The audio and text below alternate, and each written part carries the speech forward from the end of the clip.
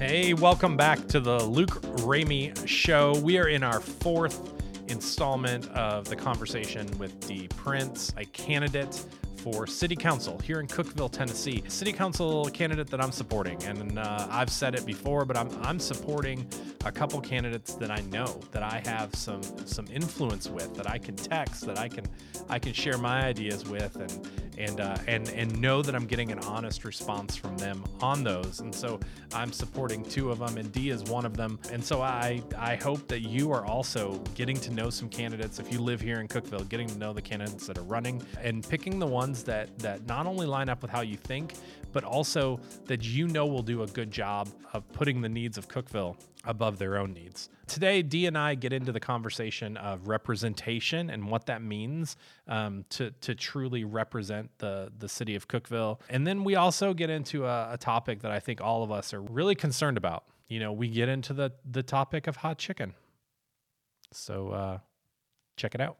So I got on the city council's page, and when you get elected to city council, your address is going to be on the website. You know it. You should. I don't know why we do that. That seems like a terrible idea. I should have bought an apartment or got a PO address or something like that. But, but they're gonna put it on the website, and so I went and looked, and it turns out like 4 out of our 5 city council, they live within blocks of each other. Yeah. And the other one is not that far away. Yeah. I mean, you know, and so I wonder, does that show a representation for the whole city of Cookeville when all of our council persons come from one small area of Cookeville? So in answering that, it's got a lot of tentacles to it, because one of the other things that I think about is, if people are familiar with other areas, lived in other areas before, but it's always about the present. Yeah.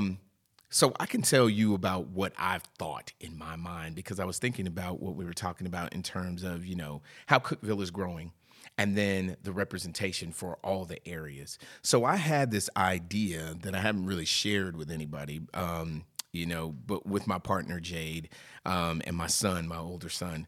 I would love to see like city council expand to an extent to where there are 12 districts.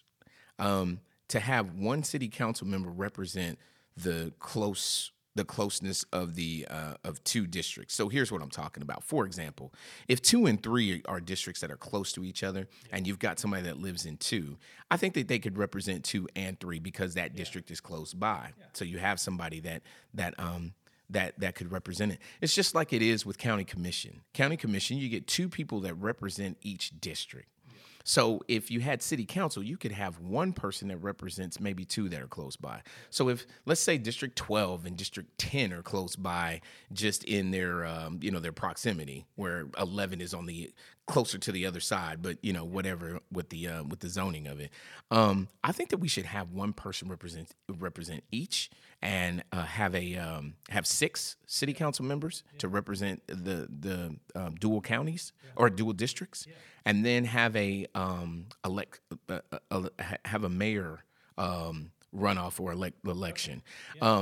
That's just to say this. I've been asked this question before, and the way that the question came was, do you think that we should have a separate election for mayor and then get rid of city manager, or do you keep it the way that it is? I don't want to get rid of the city manager. The city managers that I've been familiar with, which are Mike Davidson, who is previous to James Mills, and James Mills does an excellent job and knew that he would whenever he was appointed.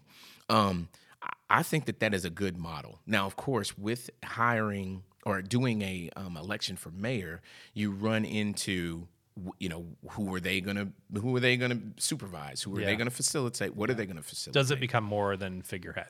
Yeah, because right now it's figurehead and sitting on some boards. Exactly, and like people have said, and I mean, it is what it is. It's the way that it's set up. It's like a popularity contest. Yeah. You know what I'm saying? Yeah. Whoever gets the most votes is the mayor. Yeah. And we've done really well with it. And I love tradition. Don't get me wrong. Yeah. I'm not old fashioned. I love tradition, and I'm great with it the way that it is. But if you're asking me, the way that I would do it, representation wise, I would do it with the 6 council members, the electing a mayor, and then also having a city manager. You get into having to do job descriptions and Yep. and all of that good stuff. But I think that it would be worthwhile. Well, okay. So I've got one last thing for you. Okay. And politicians a lot of times like to make promises. Okay. And so I'm just going to ask. Yeah. If you make it on city council, Yeah. if you become mayor, Golly.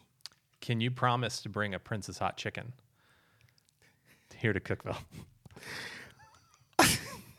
Do you have that kind of power? I do not. Okay. I do not. What I can do, here's something for you, though. I Okay. do make hot chicken. Okay. So All right. what I can promise you, if I'm mayor, if I make city council, whether I'm mayor, vice mayor, city council member, whatever it is, I will promise you that I will bring you at least 3 pieces of my Okay. hot chicken. That's a deal. All right? That's what I can I'll do take for that you. deal. Okay, cool. Maybe 3 pieces of hot chicken if Dee wins. I need you guys to go out and vote for Dee so I can get these 3 pieces of hot chicken made by someone with the last name of Prince. Come on. Be there with me. Help me out. Vote Dee Prince on election day. No, but really, early voting is open. You can just take an ID down there and go ahead and vote. It's easy to do. Go ahead and do that. It's open from the 15th to the 30th, and then obviously election day, which is August 4th, that you can go out and actually vote at your own polling place that day. Whatever you're thinking this year, get informed on who the candidates are and the issues at hand, and then vote for those candidates that you know represent you well or will represent you well when faced with issues coming up. Thank you so much for listening to The Luke Ramey Show. You can find me on Instagram. You can send me a message there. It's just The Luke Ramey Show out there. You just search for that. You can find me. But yeah, anywhere you get podcasts, you can listen. If you've not listened back to season 1 and season 2, there's 30 episodes in each of those seasons. You can go check it out. My podcasts are short. These have been a little bit longer, but I try to keep them between 5 and 10 minutes. I call it the Cookeville Commute. So I've got more shows coming up. So I hope you still stay in tune and help me get those 3 pieces of hot chicken from Dee Prince. Thanks, guys.